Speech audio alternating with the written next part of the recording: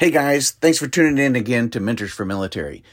If you haven't already listened to our last episode on 349, go back and listen to that one before this one here. It'll give you a head start on what we're talking about and a little bit of the backstory. Thanks so much for everybody who's supporting us on Patreon, and I hope you enjoy this show.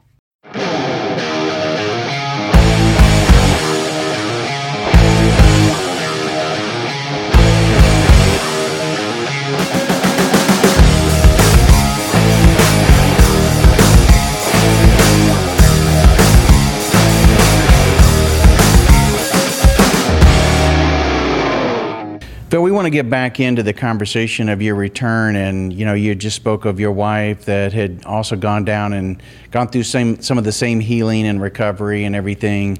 But I think it might be helpful for the listeners to understand that it's not the magic bullet. So maybe you can talk about that a little bit and the process. Yeah, I think that's a really important point. I think some people may look at psychedelics and think, well, I'm just going to go down. I'll go down to Peru. I'll do ayahuasca. I'll come back. PTSD gone. I'm good, but it's a lot harder than that in a lot of ways. The ceremony itself is the catalyst. The ceremony can show you what's possible, and then it's up to you to figure out how you want to curate that for the rest of your life. For me, I got home from Peru, and it wasn't as if I was full of questions, but it's almost as if I had this book that was written in Sanskrit and I needed somebody to translate it for me. Jared was my translator, really. You're your own teacher. I'm my own, guru when it comes to the lessons that I needed to internalize from it. But you're essentially, you're taking a trip to the cosmos, and you come back and you've seen all these things and you've heard all these things, and sometimes you need help interpreting it. So having an integration coach, having Jared as my integration coach, and constantly working on myself was key. The first thing I did when I got home was take time for myself. I had to block out all distractions. I couldn't listen to the radio. Certain music would even set me off or trigger me. These feelings, this discomfort, being around certain people. And then the process was really this slow integration of things and of people and of experiences back into my life, and figuring out what I was going to keep and what it was that I was going to set aside. For example, I was a really heavy drinker for years and years and years. I think a few weeks after I got back, I said, well, I'm going to try to drink it. I just want to see what it feels like. And it felt terrible. It just didn't feel good in me anymore. There wasn't an urge for it. When I tried it, it just didn't sit right. I realized I used to bite my nails my entire life. I didn't even bite my nails anymore. I didn't want to bite them. I didn't want to do anything that was not healthy for me or my body. I just stopped doing. But I had to figure out what was sustainable of the things. I stopped eating pork. It was part of our diet going in. So I stopped eating pork for a while, and then I slowly integrated it back, and I realized, and this is just one example, that the next time I ate like barbecue pork, it just felt terrible in my body. So I said, okay, well then maybe I'm not going to eat pork for a little while. So there's like an acquired sensitivity or an awareness. It is. In your own space, both mentally and sounds like a lot physically as well. Like there's a lot of physical benefits that just kind of gives you that blank space, right? It's your entire, this not necessarily for everyone, but for me, the experience that I had, I was washed clean. I was a completely blank slate, I was telling him when we got in the rental car from the airport, I had 1940s wartime radio playing on my phone. And I said, you have to forget, I don't know if you like this kind of music, but when I got back from Peru, I started listening to oldies. And I love music from the 30s and 40s and 50s and 60s. And that's just one example of things that I started liking when I got back. But I watched MASH from start to finish. And it's the most incredible show, and I never would have given it a chance. But it makes me cry sometimes, how beautiful it is, and like how much they get at war and death and also love and camaraderie. So for me, when I got back, like that first year after getting back from the jungle was like rebuild Phil phase. It's like, what is Phil like? Who is Phil? What are Phil's values? Who's the person I want to be? And as I'm discovering that, you start taking on, different parts of yourself and deciding this is who I am, or the world decides. I decide using the world around me who I am. But I think it's important to know that it's not only that the work isn't over on yourself, by getting up and doing my daily meditation and doing yoga when I need it, and finding different healing disciplines that I may not have explored or I have explored, but every day doesn't necessarily look the same. It's just a matter of continuing to do the work. But there did get to a point when I realized I needed to go back. And something that Jesse has talked about before from Heroic Hearts, is that we're kind of working ourselves out of the job. You take psychedelics so you don't have to take psychedelics anymore. Yeah. So for me, though, I felt like the first piece of my puzzle was purging pain, I couldn't even look at my darkness. I was afraid of the feeling of my own darkness. And then in the jungle, I was able to see it. And not only did I see it, I felt it and I was encompassed by it. But I came home and that darkness felt like not gone, it's still in me. It's still part of that lives inside of me, but it's not as big a piece of my puzzle as it used to be. But the next piece was starting to heal parts of myself that I wasn't able to get to. I wasn't there infinitely. I was there for a week in the jungle. So I started getting this inkling that I needed to go back and address my spiritual self. So I got offered, once again, didn't seek it out, but I was offered to go down to Mexico for another retreat. And this was just a few months ago, and I went and did psilocybin and 5-MeO-DMT, otherwise known as Bufo, down in Mexico in this beautiful beachfront retreat space. And during that retreat, there was a lot of powerful things that I experienced inside of myself. But one of the things that I was able to experience that I didn't think was possible was physical healing. I never thought that psychedelics would bring me to a space where I could feel different. I went to my first ceremony, stopped taking antidepressants, stopped taking benzos, no more Xanax, that was all gone. But I was still taking pain pills. I was still taking nerve blockers for my back. And that was just my normal. And going back, before you go down to a retreat, you do a diet. And part of that diet, like I mentioned, you didn't eat ham, you don't have caffeine, no sugar, no excessive spice. And one of those things is you cut out all medications from your diet. So the last medication I was on, I had to stop. And it was hard. It was an opioid withdrawal. So I went into severe sleeplessness, panic attacks, depression, anxiety. And it was like I was having ceremonies at night, plant medicine ceremonies, but just my body detoxing. I'd be in the throes of pain. And that was before even going down and taking the medicine down to Mexico. So I was able to stop taking my back medication. I went down there. And during one of the ceremonies, I didn't know I needed this physical healing, but I came out from a deep part of the ceremony, and the healer had his hands on my back where I'd broken it. Right on like the left side, lower back. And I said, how did you know? And he said, how did I know what? And I said, that's exactly where I broke my back. And he said, I can't explain it. I just knew I had to be there. I knew I had to hold you there. And I shot up, and I thought maybe I sunk back down into the experience. And I came out, and I actually stood up, and I at the sky, and my fists are in the air, and I start yelling. I said, it's possible, it's possible. I just start yelling in ceremony. And in my head, I'm thinking it's possible to heal. It's possible to heal in this very moment. And I could feel inside of myself shifting, like the shaman that told me in Guatemala, said it's a choice. Yep. I didn't believe it. I was like, this is garbage. Like, it's not a choice. Like my body, I can show you the x-rays. But I came home from Mexico, and I started moving, I started jogging, I started running, and I'm not taking pills anymore. I'm not, I never thought it was possible to heal until that. And I didn't think plant medicine offered that. Now that being said, I came home and I still had a lot to deal with. I still had to integrate a lot of the hard lessons, with a mushroom ceremony down there. It's like it's almost like you're getting force-fed, drinking through a fire hose in the military when you're at a school and they're trying to, that's what my mind was doing to me. It was sending me all these messages, and I had to get home and interpret them. I had piles and piles of downloads from the medicine, from that experience. And now it's been 6 months later, and I'm still processing the experience. I will still feel the echoes of those emotions in my soul that I'm still processing. And will I sit with the medicine again? I likely will. Do I feel like I need to? Do I feel like I need to run towards it? No, not in the slightest. I have immense respect for the medicine, but the work happens in every moment of every single day, of how I respond to people, how I approach my life, the decisions I make, the conversations I have. That's all integration. Like everything that I do, say, feel, and am right now is a product of the work that I've done both in and out of ceremony. Incredible. I mean, so it's sort of like everything now you're doing is intentional. Is that a good way of describing it? That's a great way to describe it. Yeah, one of the phrases I like to say about integration, because we just heard these amazing, profound stories about his experience, but after the ecstasy, the laundry. You know, you come home and you had this huge experience that was probably either the most difficult or the most this or the most that.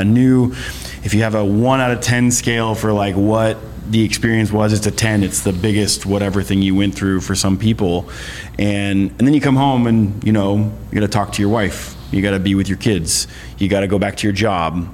You got to go back to the thing that maybe you were avoiding in the first place, or maybe you haven't been happy with in the first place, and you have to start readjusting these new awarenesses and intentions for your life into that perspective. So some people leave their jobs, some people get new relationships, some people's relationships get stronger. A lot of stuff has to be torn down and put back together when you get home. And that's really where it is. I say this a lot as a coach, is saying, the real work, the real ceremony is afterwards. It's coming back from this, because it's really easy, and as you heard, it's not an easy process, but it's easy to just go down there and drink medicine in the jungle and let it do what it's going to do. But coming home and being autonomous and making the choices and keeping up with the habits that are the best for you, because you can totally go have one of these experiences and then just say, I don't care, and start your old habits again, and then you're in this loop of I can just go back to the jungle every year or every couple of years, or it didn't work, or they'll say, oh, it didn't work for me, because they didn't put any work in themselves. So one of the things he actually mentioned about him trying pork or different kinds of food, with the diets that some of these programs have put you on, they clean your system out. You're on a very clean, strict diet. So once you get your body to a point where you come back from the jungle and your body is probably as clean as it's ever been, without medications, without certain foods, without certain things, and you're just basically very baseline, then I would say slowly start putting some of the stuff back in there, and you might find that a burger doesn't feel as good as it used to. You might feel that this extremely deep fried food that I was eating is now giving me belly aches, which anybody will tell you, if you eat healthy for a long time and you eat something really greasy, it will. So as when you're integrating, you basically say, is this good for me? And listen to your own autonomy, your own body, not the advertising, not the people around you. You kind of get your brain and your body back. And you get from all the influences that you may have had. So slowly integrating back into that, as opposed to really paying attention to oh, I'm doing this because they're drinking, or they're eating this, or they're doing that. And even that you start becoming more aware of, is your intention behind it. Why do I want to eat this, or why do I want to drink that? Oh, it's because everyone else is. I'm okay. Mm-hmm. I don't need to do that. Or, oh, that's why I'm doing it. I can still do it that way, but now I know I'm doing it for that reason. And you can avoid it. You become so aware of when you are intentionally harming yourself, when you're going against your gut. Prior to sitting with the medicine, I could easily, if I knew it wasn't good for me, I could do it anyway. I could ignore it and shove it down. Now, after working with plant medicine, I can't ignore those signs. I can't ignore that voice. It screams at me. It's like, you shouldn't be doing this right now. And if I say, well, screw you, I'm gonna do it anyway, to myself, well, myself fights back. My body, my mind fights back, and I feel it very intensely now. Once you see that part of yourself, you can never unsee it. I've got to ask a question, because through this transition too, you had the opportunity to purge your mind, body, spirit, get back to maybe more of the foundation, a baseline of which you could build something back up, so it's not like you stripped everything away. Your family's still going to be there, friends, you still want those relationships. You didn't break all of that away, but what you did is you tried to peel out, it sounds like, the parts that maybe you wanted to take away and chip that stuff, But you talked about this mindfulness, and in your case, Phil, you came back for a week and just tried to ease back in. How challenging was that, though, where you're in a position by food, surroundings, and everything to be in peace in your head or in your body, and then you come back, and we live in an environment with a lot of noise. Phones, traffic, everything. There's so much stimulus. What was that like? It was extremely difficult to come back to that. I remember turning my phone on when I was in the van on the way back to the airport in Peru, and I was looking at my phone and seeing notifications. It was too much, and I had to turn it off. You get to the airport, and all of a sudden there's noise, and people are pushing, and it's very overwhelming. I tried to watch a movie on the flight back, and I don't even remember what movie it was, but it was too disturbing to me. You're so raw and so sensitive to feelings and energy and everything around you. All I needed was pure light. I just needed things that I knew felt good. I needed to be in Disney World, not in the real world. And really what helped me was my kids, in the times that they were difficult. It allowed me to practice the things I learned. And then times where they weren't difficult, it allowed me not only an outlet for my love, but to be fully a vessel of their love in a way I'd never been able to. That became a safe place, a safe space for me with my family. That is a controllable space, because I know that's where my love is. I know, what my kids feel like. I know what, an embrace of my wife feels like. And that was really where that was where it started. And from there, I would only go out in short spurts, and I only go to certain places, and I ignored a lot of phone calls from people that I knew, or now that it's out with the medicine, that I knew weren't feeding my soul in any positive way. So it was really an evaluation, a constant evaluation. It still is a constant evaluation of the things that I want to allow into my life. When I got home, I felt like Buddha. I'm like, oh, it's all good. It's chill. We'll get through this. And then as time goes on, you lose that. You lose that hyper enlightened state, and you become, when they say before enlightenment you chop wood and carry water, after enlightenment you chop wood and carry water. So I had to slowly get back to chopping wood and carrying water. And then once you get there and you're like, okay, this is the real world. What can I bring from what I learned into my everyday life? And while I'm not sitting with the medicine, while I can't feel that bubble of bliss that I came out with, well, what can I do to help me maintain that peace that I got from it? So I actually thought this was going to be like a magic pill for me after I had it, because like I said, I had no idea that I needed the healing, and I was in what I call a bliss bubble, which most people have. Some don't. He did not. He did not have a bliss bubble when he came home. He was very sensitive and needed that space. I was on cloud 9. I felt amazing, and I went back to Iraq on a contract, thinking that I could basically conquer the world at that point. And I kept that feeling for a long time by keeping up with a very healthy diet, with keeping up with a very healthy experience. But I started to think that the point of this was to never get upset again, was to never get angry again, was to isolate myself from the negative stuff, good vibes only bull that I realized was bull in the end, because I realized that the point of this existence is not to stay in a good vibes, happy mood all the time. It's about to be able to withstand any storm that comes at you and stay centered, whether it be good, bad, or indifferent.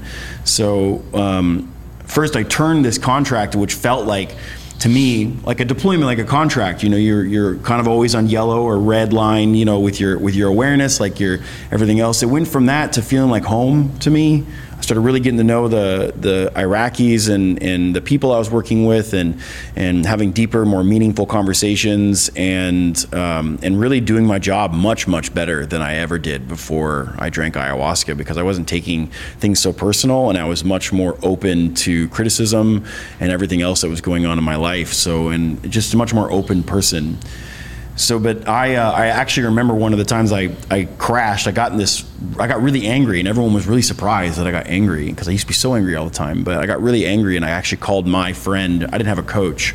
I called my friend who was at the facility with me, and I said, "Hey, Lee, do you ever get angry?" And he laughed at me. He's like, "Of course I get angry. Like, everybody gets angry."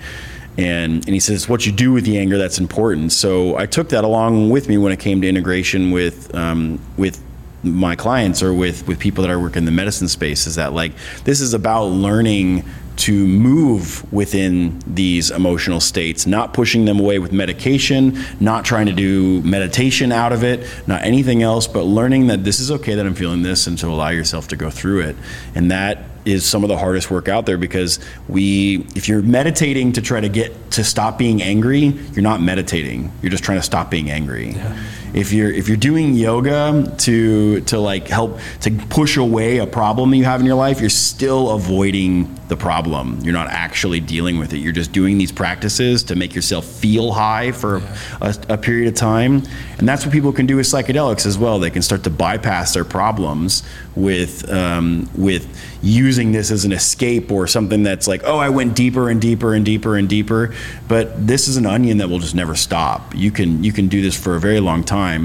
But the point, I think, with the integration is, if you really give yourself that time frame, is learning to use those tools of resilience that you may have learned in ceremony into your everyday life. That, like, I am going to be okay through this. Like, it may be hard now, or maybe great now, but I'm going to move through this.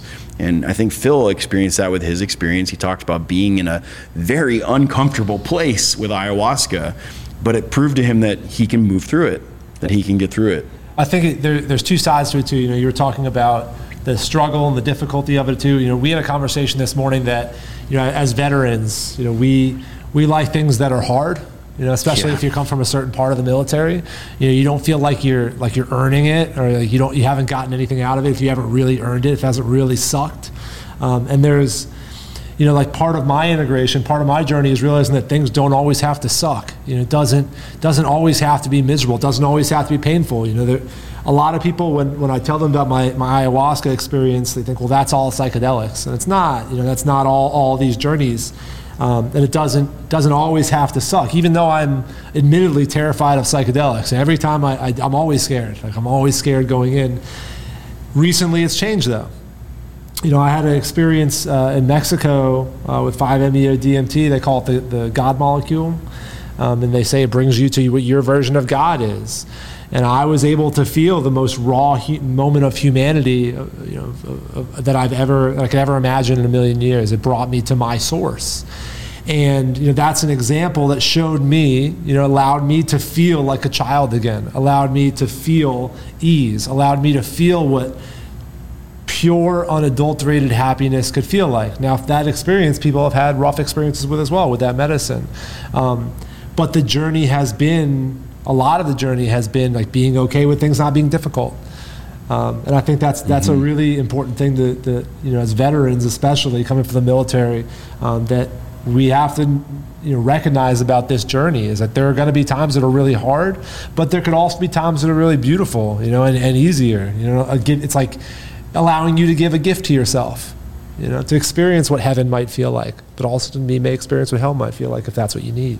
Yeah, a phrase I like to use with the vets that I work with is, we're always gearing up for battle, right? Like, I'm gonna go fight my demons. I'm gonna go do this. And Phil went down with the mentality of, I'm gonna go fight my demons, the same way I did. And guess what? When you go looking for a fight, you're probably gonna find one, whether that be in psychedelics or in life. If you're going looking for a fight, you'll probably find one. So I like to say, like, how about we make some peace with our demons, as opposed to like going to fight him, because you've been fighting him now for what you said, 18 years you were fighting before that. Like, how long have you been fighting these demons? 18 years. So you want to go to the jungle now and just go 10 rounds with them? Why not sit down at the table and make some peace with them so we can just be done with this? So the fight will continue forever, but why don't we make some peace with where you're at and like accept where you're at? And and I can even feel it right now as we're talking. Like, as I say those words, you can feel the how it releases. Like, oh yeah, like I can just sit and we can have a conversation. It doesn't have to be a 10-round knockout. Like, it can be that. And the idea, when you hear a lot of phrases, especially in this space, like doing the work, right? And in the United States, work does not mean pleasure. Right? We think work has to be the grind, has to be do you see these words I'm using about how we describe our career base, how we describe things about taking care of our family or anything? It's the grind, it's this, it's that. And that doesn't have to be that way.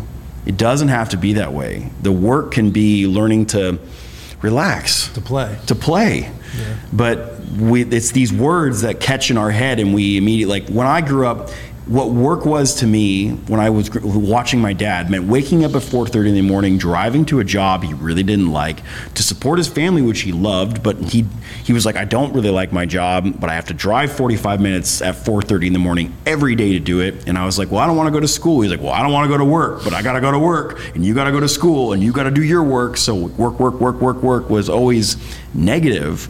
Never was this like, oh yeah, I'm growing instead of working. Like that there's a growth process happening. And growth, we all liked growth as a kid. I want to grow up, but so it's these little nuances in language and things that we do in our life that really change it. And going down to do healing work or growth is, for veterans, we may think that we didn't get a lot out of it had we not suffered. Because that's what work meant. Like we suffered through it and we earned something from it. But you can grow a lot from just getting a hug from a person at the right time, from getting seeing your kid walk for the first time. You can grow a lot. You can grow a lot from many of these positive experiences that we have. And even me, when I was in the jungle, I was still in that Marine mode. Like, if I wasn't suffering in the medicine, it didn't mean it was a deep experience. I was like, I could have gone way deeper, and it was really light. Those are the words I would use when I didn't like suffer through the process, when really it was just a nice night of me like relaxing and having like a breath of fresh air and just enjoying what was going on. But I was like, that was okay. I needed to get like crucified for whatever reason to make it mean something. And that is, and I think that's a misconception, especially among veterans, is that we need to suffer in order for it to matter. And I'm here to say, when you spend a large portion of your life being told you got to get to work at 6:30 and be throwing up by 7:45, and that's the only way that good PT happens and stuff like that. Totally. It's just, like I said, it's the mindset that everybody goes in with, being that type A personality. And is that kind of some of the pre-work? Does that kind of help kind of take down those shields a little bit? And I would say so. I'd say the preparation work really helps, because we start to really narrow in on what their intention is. And what kind of language you're using around their intention, about like how do they feel about this stuff, and really getting into like, why are you actually doing this? Like, what are you really looking for? And sometimes they don't know, and that's totally fine. Like, they don't really, like, they're dancing around the subject of what they know, and when they get out there, they really find out. And so like that preparation work really helps them set up to when they come home, because they already have some mindfulness tools added to their toolbox that they can now are much easier to access after the medicine. That they may or may not have been practicing before they even went. Absolutely. So it's like kind of a confirmation of learning at that point, like the crawl, walk, run phase. Like you're walking through the jungle, now you're running back at the house, trying to take everything that you've learned and implement into spot on. And the crawl, walk, run phase is something that he was describing with his integration. He got back and he could only crawl. Yep. Like, he was so sensitive and he was so open to these things. And he also said the word like rebirth. So these words I like to mix up and say, like, it can be like a rebirth. So treat yourself like you would a baby. He even said, I need to be in Disneyland around love and comfort. A newborn needs the same thing, right? So you're learning to walk, talk, act all over again sometimes. Not to say like you're a baby, you're still you, but you're not sure who you are anymore and what fits. And not in a bad way. Not like, I don't know who I am kind of way. Like, what's real? And more like in a way like, what do I really enjoy now? Like kind of a excitement almost. Yeah, you get to rediscover the world. You get to see it through a different lens at this point. I found that psychedelics don't usually show you who you are; they show you who you're not. And you may come home recognizing what you are not anymore, and you may have surrounded yourself with things that you're not. So being able to say like, that's not me, because now you at least have a better idea of who you're not, so you can discover who you really are. Have you guys tried the personality test before and after? Like, say somebody takes an Enneagram or somebody takes a DISC assessment or something like that beforehand, and then but I can look around my life though and see how the personality, like I drove a truck since I first had enough money to buy a truck when I first joined the Army.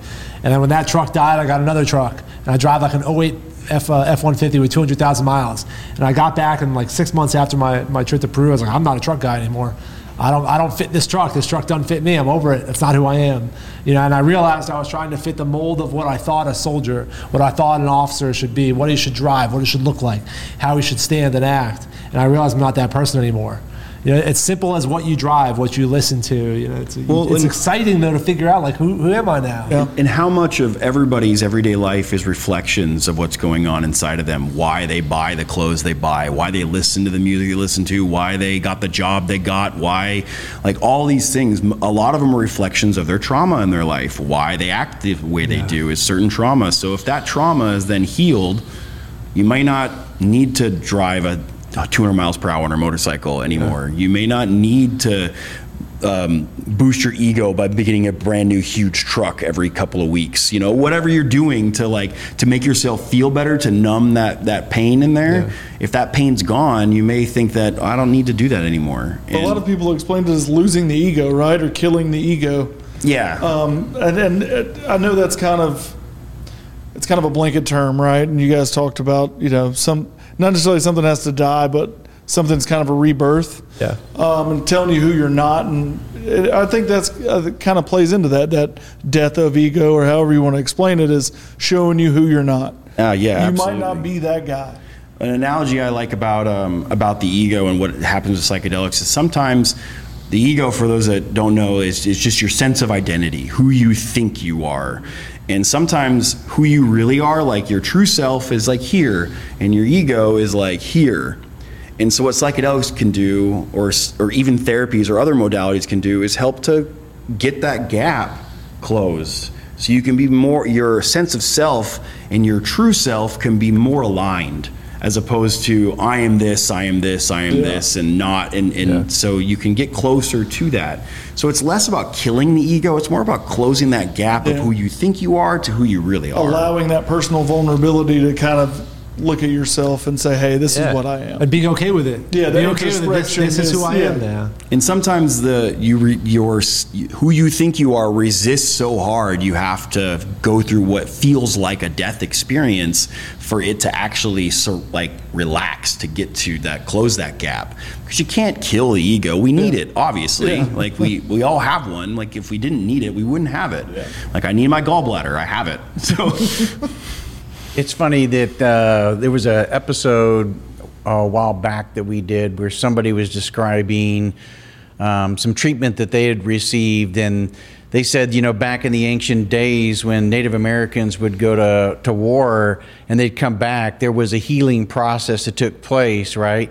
And then he was talking about, I think it was the Romans or something, that they had the labyrinth. So they would go in with all of their armor on, but when they came through the labyrinth on the other side, the whole idea was to start shedding pieces of this armor so that when they left, all of it's gone and they're back to just being, you know, a non-warrior, a non-soldier, or whatever type of person again. That's kind of what I'm taking away from it and interpreting. It's funny because what you're describing is, we had an English, a British dude who was a facilitator down there, Matty. He was the guy that walked me through. I called him my guardian angel when I was in Peru. And one of the things that he started talking to me from as soon as I got there, was that exact thing, exactly what you said. It's time to take off your armor. It's time to set down your sword. No one had ever told me that. No one had ever told me that it was okay. I got out the Army and I had realized that I had been on for decades at that point. I'd just been always ready. You know, when I was overseas, even when I was going to the training event, like I was always on, and I was always on guard. And I got out the Army and I was like, cool, I'm still, let's bring it. And having someone put in those terms and say, it's okay. Lay down your sword, man. You're a warrior. And just redefine what that means. It's not what you think or thought it was. It's what you can be. It's being soft. It's being loving. It's being vulnerable. You know, you're still a warrior. You can still defend your family and yourself and those you love when you need. But at the same time, like, you don't need to walk around carrying 100 pounds of armor on you. You don't need to have your sword at the ready all the time. It's okay. Lay it down.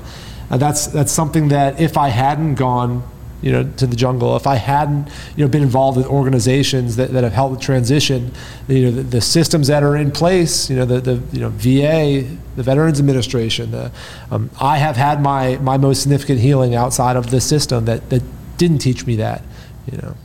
Yeah, you had some questions and stuff that you you brought with you that we had talked about, where most people are probably, at times often thinking about some of the things that you're going to cover, and these were probably some of the questions that were even on your mind prior to going down there. And I think they're going to be very valuable to those that were watching or listening to these episodes. So. Yeah, we developed these questions both. So Jared, as a coach, gets these questions a lot, and myself, with American Yogi and being very vocal about my use of plant medicine, people send me messages constantly. So we wanted to write them down and talk about them in a way that hopefully answers it for as many people that may be sitting with these same questions. So a question I get a lot is, I'm a contractor, or I'm a first responder, or I'm a cop. When I get back, will I be able to still do my job? I will say that for myself, after my experience as when I was a contractor and went back to my contract, I didn't lose my edge. I actually felt like I was a more effective and efficient contractor and warrior than I was before I left. Because when I left, I think I said this before, I took criticism a lot harder. I took things much more personal. I was much more in my head. I had a much more of a storyline about what I was doing on that contract. But when all of that was released from the medicine experience, I felt like I could do my job actually better, more efficiently, and I wasn't hanging on to some of the stuff that was challenging as much. It was easier to let that go. So, and a lot of Marines and soldiers and everything else that I work with are scared of losing their edge, right? They think that their stuff is what's making them stay in that hardness, that edge. And I would say that it's not going to make you lose your edge. It just might make you drop a little bit of the weight that's holding you back from honing that edge even better. What if I go crazy or I have a psychotic break? Okay, so I laugh at this question because sometimes the answer is to go crazy, but in a safe environment. So sometimes you can feel like you're going crazy on a psychedelic medicine, but these medicines are very, very safe. They're very effective. And if you look across the board as far as what we've learned from research and medical testing that we've done all the way since the 1940s, that people don't stay in a psychedelic state forever unless there are contradicting medical things that are going on in your life, such as like schizophrenia, manic bipolar, other things like that. Those types of people should probably avoid working with psychedelics because they can have adverse risks to their consciousness afterwards. But for most of us that are not in those places, that you would probably not have to worry about it as long as you are in the right set and setting. If you have someone around you that can make sure that you are safe, that you feel trusting about, and that the environment is a controlled place. So a place like a music festival or at a party or something, if you're worried about going crazy, that's probably not the place to do it, because people aren't there to watch you and take care of you. They're there to party themselves. They're not thinking about what's best for you. So you want to be around people who are thinking about what is best and most safe for you when you're doing these things. So that actually leads into the next question. So how do I know if it is safe for me, if I have a history of clinical depression, if I have bipolar disorder, if I have allergies? How do I know if I'm not allergic to the medicine? So first of all, I would tell anybody that each psychedelic is a different contraindication. There are some that have very, very little contraindications, such like psilocybin or cannabis, for instance, has very little contraindications. But ayahuasca, since it's working with an MAOI, it has a lot of contraindications, which is why there's a special diet before you have to go on to it. None of these medicines I would suggest using SSRI compounds, because there is a heightened risk of serotonin syndrome, which can be deadly and cause some really major issues of the mind. So if you're going to be working with psychedelics, I would highly suggest that you talk with your doctor about weaning yourself off of your SSRIs, and don't just cold turkey your SSRIs. If you're like, I'm going to go do this thing and I'm going to go do mushrooms with my friends or whatever you want to do, don't just cold turkey your stuff, because that can be dangerous, including deadly. Like it can cause suicidal ideation and other things. So please don't just, I'm going to cold turkey this thing and go off. Talk with your doctor about it. There is HIPAA. You can talk to them about, I'm thinking about doing psychedelics, and so do your research about this. As far as safety goes, we talked about this earlier in the podcast. If you make sure that you have a person who is practiced in the space, who keeps you and makes you feel safe about like taking care of you and all those things. But most of the people you're going to find are not physicians, including myself. I am not a physician. I do not have medical training in these things. All the stuff that I'm telling you now is based on my own personal experience. So anybody out there who's curious about psychedelics, please do your own research and also talk with your doctor. All right, so what if I have a bad trip and I come home and I'm even worse? So the bad trip thing, that is an interesting perspective because Phil, as you just talked about, it sounds like you did not have a pleasurable experience in Peru, but you grew from it. So the bad trip, usually I would ask anybody who said I had a bad trip, well, where were you? Who was around you? And a lot of people will say, well, I was at my friend's house, or I was in a basement, or I was at a festival, or I was at these places. And I would say, like, well, did you feel safe at those places? And because it's going to amplify that place that you're feeling when you're there. So if you have a bad trip and you feel like it makes you worse, I would find community or people to talk with you about this experience to help you unpack it. Just like if you had a bad experience on deployment, don't hold it in. Talk with your boys that were out there with you. Talk with everyone that was around in that situation. Find a community. Find a coach. Find there's a wonderful organization out there called Fireside Project that literally it's an on-call hotline that you can call in your experience, after your experience, before your experience, and they will give you free information and help you talk you through your process. I know for me, when I came back from a particularly hard experience, I was scared that I was always going to be that way. I had a really difficult ceremony, and I thought, well, I'm forever going to be struggling. And I think that it's important to note that even if something is hard, if something is really difficult, doesn't mean it's going to be with you forever. Mm-hmm. So which psychedelic is right for me? So that's also a pretty loaded question because there's so many to choose from. In my opinion, based on what you are getting called to the most is the one you should research the most and the one that you should probably go with. But certain psychedelics have a faster and most effective chance to help with certain things. Like right now, ibogaine or iboga has an amazing effectiveness for helping with addiction, TBI, and physical issues as well. So not that you can't get that from ayahuasca or mushrooms, but there has been reports and medical journals have shown that people who have gone to ibogaine with opium withdrawals in the throes of them, after one ibogaine ceremony or session, they come out of it with no withdrawal symptoms and no cravings. And that you can find that online yourself by looking these things up, and that's profound itself. So if you're in throes of a really nasty addiction or you have some TBI symptoms, that's especially in the case of big pharma or over the polypharmacy that's taking place with the opioid epidemic right now. I think that would be something for, maybe if someone's struggling with that, it'd be time to explore that. Absolutely. As far as depression or mental health and everything else, I think that mushrooms are a wonderful way of looking at it. They're very safe, they're very effective, and they do not have a lot of contraindications. For deeper work that involves the same types of things, including addictions, I think ayahuasca is an amazing substance to use. But that one, and same with ibogaine, and actually all of them need to be really maintained about where and when and who you are doing them with. Well, I get addicted to psychedelics. I think I just covered about addiction with psychedelics. Yeah. They seem to be an anti-addictive drug. Yeah. Now, we did cover this a little bit with veterans. Veterans do like things that are difficult, and sometimes you can get kind of hooked on the difficult experience of learning about yourself. So, and I say kind of mean like you don't feel like you need it to function the next day. Like you're not, oh man, if I don't get my psychedelic fix, I'm not going to be able to make it to work today. Like that's not these. There is no medical journals or anything that shows that these are physically addictive. Now, that being said, ketamine is physically addictive, so that was something that it's not one of those things that should be taken regularly.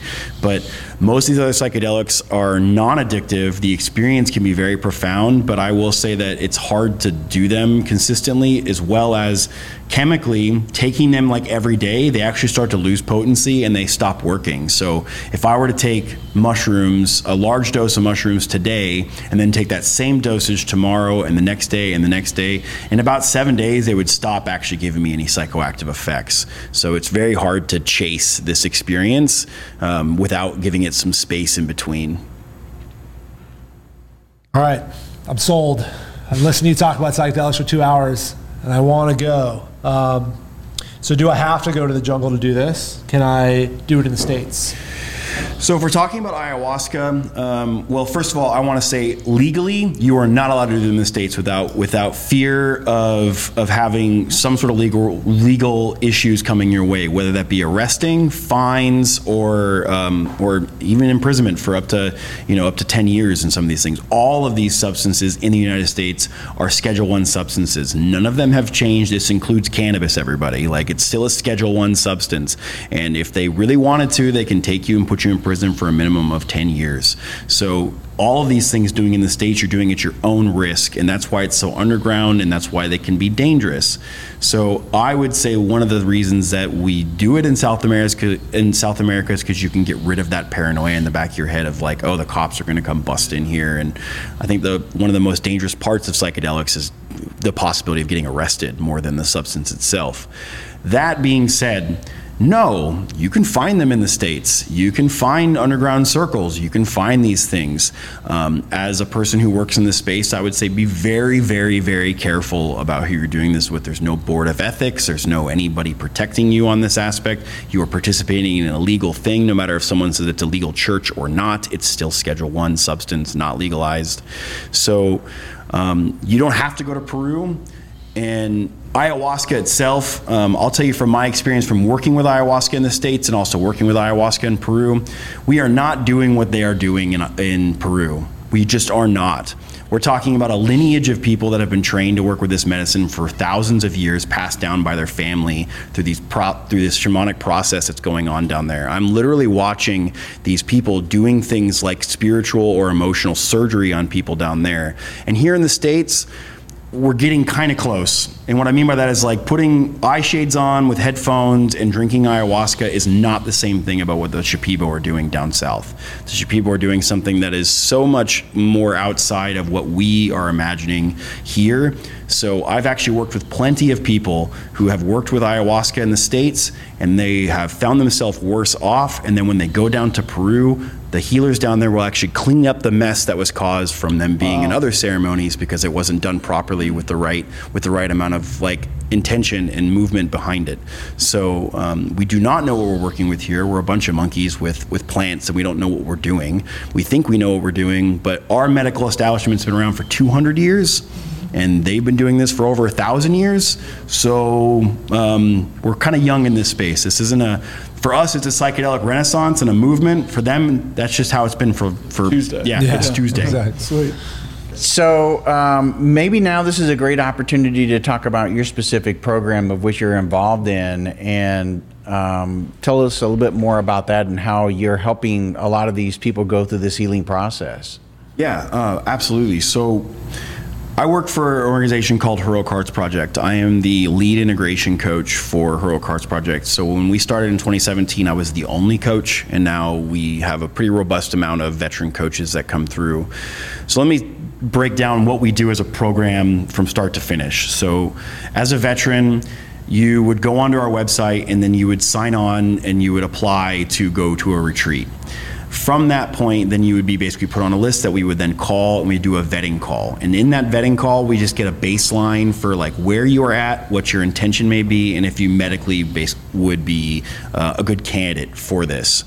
And once we have that and you get past that first stage, then we would send you on to what we would do is for a medical screening. So then we have a licensed medical professional who would then do an evaluation on you to make sure that this is a safe protocol for yourself to go through this, and to make sure that you're not on any contraindicated medications, or that you are mentally stable enough to make it through this process without some extra work in there. After that, once that's approved, then you are then put onto another list, and we would hopefully in that vetting call ask you what retreats or what dates would work best for you. And then you would tell us, so we would then get you signed on with that. Then you'd get an email from us that says, hey, welcome aboard. Here's the date you're going. Here's your first call. So we have a really robust integration program. So you get 12 sessions total with a coach. You have 6 one-on-one sessions with an individual coach, which is also what I do, and that they'll help you prepare 3 sessions before, and then 3 sessions when you get back from your experience. And that doesn't mean it's just 3. We can offer more, but it's really where you are at, and we can add on more to that. You also get 3 before calls with your group that's going down there. So you're not just going down there with a bunch of strangers. You get to meet the people on a Zoom call and figure out who they are, what unit they were in, why they're there, all that. In that comfort level. Absolutely. So once you get that, then you come back. Usually when you come back, the last 3 calls with the group, it's not so awkward. Everyone's just like, you just got back from a deployment together. Everyone's just like really, really close. You gain a community after that. I think that's a huge part of it that I wouldn't ignore at all. So Heroic Hearts like organically creates a community that you're now a part of. You know, if you struggle with somebody, you're automatically tied to them forever. Trauma bonds.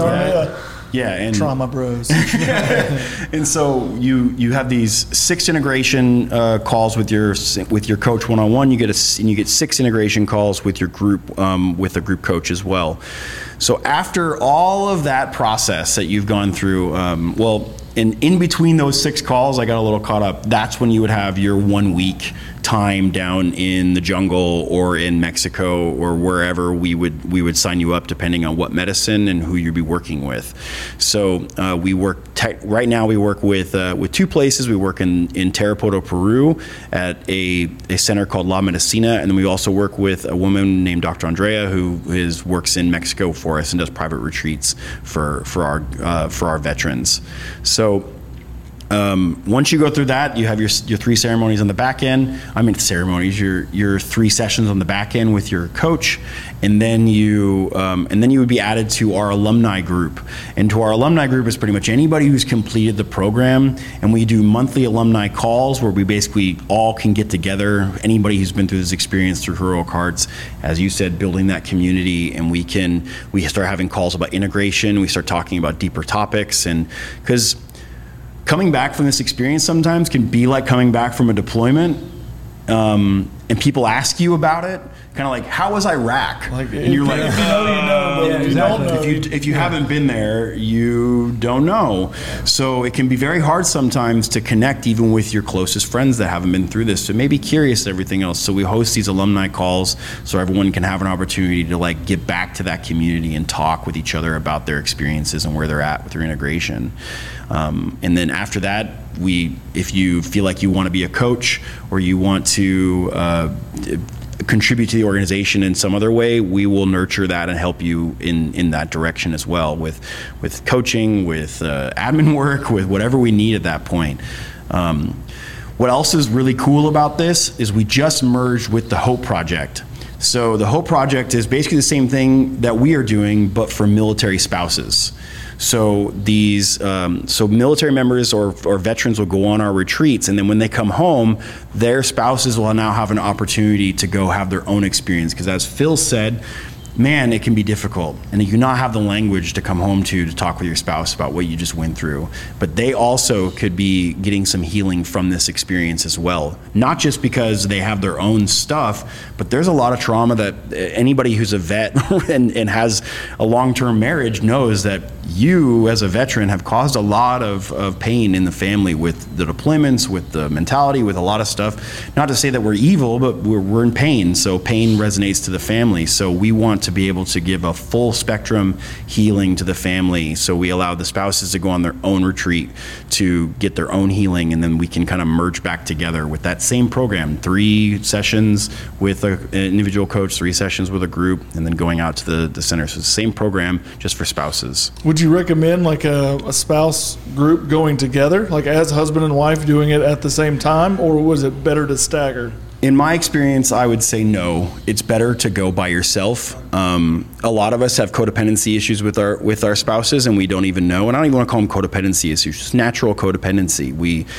People say this all the time. I've lost myself in my relationship. Like, I don't know who I am without this person. So going down there is really empowering for yourself. But say Phil was having that exact experience he was talking about, and his wife was in the room. Would she be able to think about her own stuff that she needs to work on while Phil is going through that? Would I be able to go through my own stuff with my wife going through her thing right next to me? My wife being the nurturer she is probably wouldn't immerse herself. And we want everyone to go as deeply into themselves as possible. So one of the reasons why we do not do couples retreats is because we want people to really get back into their own saddle and start having some autonomy in their life. And we give away a lot of our power in our relationships, not in a bad way, just naturally. We just do this. There's lots of compromise and conversation that comes. So it's good to get back to yourself for a minute before you go back into your relationship and kind of try on that shirt, that nice comfy shirt that you've been wearing for so long. What is the cost, or what do people have to put as a cash outlay and that kind of stuff? So we work on a sliding scale because, believe it or not, veterans with PTSD are usually not in the best financial place in their life. So we work from anything basically like where you can give, and we have done and anything that they can put into it is the best that they can. So if someone's at a place where they're barely making ends meet and they can't spend thousands of dollars to go to Peru, we will work with them and make it hundreds of dollars, if not less. If there's a person who's capable of paying for their plane tickets, we'll hopefully they'll help them pay their plane tickets. Anything that they can contribute will go to that veteran that really needs the help. So if they can pay for their whole retreat, which on average costs $5,000 total for this whole program per veteran. So if they want to give $5,000 to pay for their thing, that will pay for the guy who can't spend more than $100 or $200 on this experience. But again, we found it's very important that people have some sort of skin in the game when it comes to investing in their own healing. So we want people to be honest about where they're at, so that way we can work with people, and we're not here to put people out and basically not be able to pay rent because they're going to do this thing. We want to work with them to make sure that that's going on. So the answer to your question is it's a sliding scale. Makes sense. So you guys have just now merged Hero Hearts Project and American Yogi. Myself as Phil Sussman has merged into Heroic Hearts, I'll say. I brought what I can. I think a while back on the podcast, I talked about my journey and everything that I'd done, how it keeps kind of piling on to my next stage in life. And I feel like everything that I have done in my life, the hard things, the things I've learned, my photography, my yoga, everything that I've done makes sense in my path now, which has been working with Heroic Hearts. We started making shirts for them, and 100% of profits. It's not like, buy these shirts and 10% will go back to vets. 100% of our sweat equity goes right back to Heroic Hearts. So everything that I do now, I see, we have our own retreats. It's American Yogi, things that I do. They're still under the American Yogi umbrella, but I've been pouring myself and everything I can into contributing for Heroic Hearts, and I do see that as my next path of service. So how does somebody find out more and get a hold of you to ask questions or to learn more about this program? So the easiest way of doing that is you can either find us on Instagram, Facebook, or LinkedIn, and or you can go to our website, which is www.heroicheartsproject.org, and on there's a contact us and frequently asked questions and everything else, as well as how to apply and much more in-depth detail about our program and how we serve veterans. So that's the easiest way of getting a hold of ourselves and getting questions asked. That's where the application portal is as well. That's Absolutely. where you're going to fill out your application. Yeah, if they're it'll be on that website. Okay. If anybody wants to contact me and ask me about my experiences or the future, Live American Yogi, LIVE, American Yogi, or AmericanYogi.com. Awesome.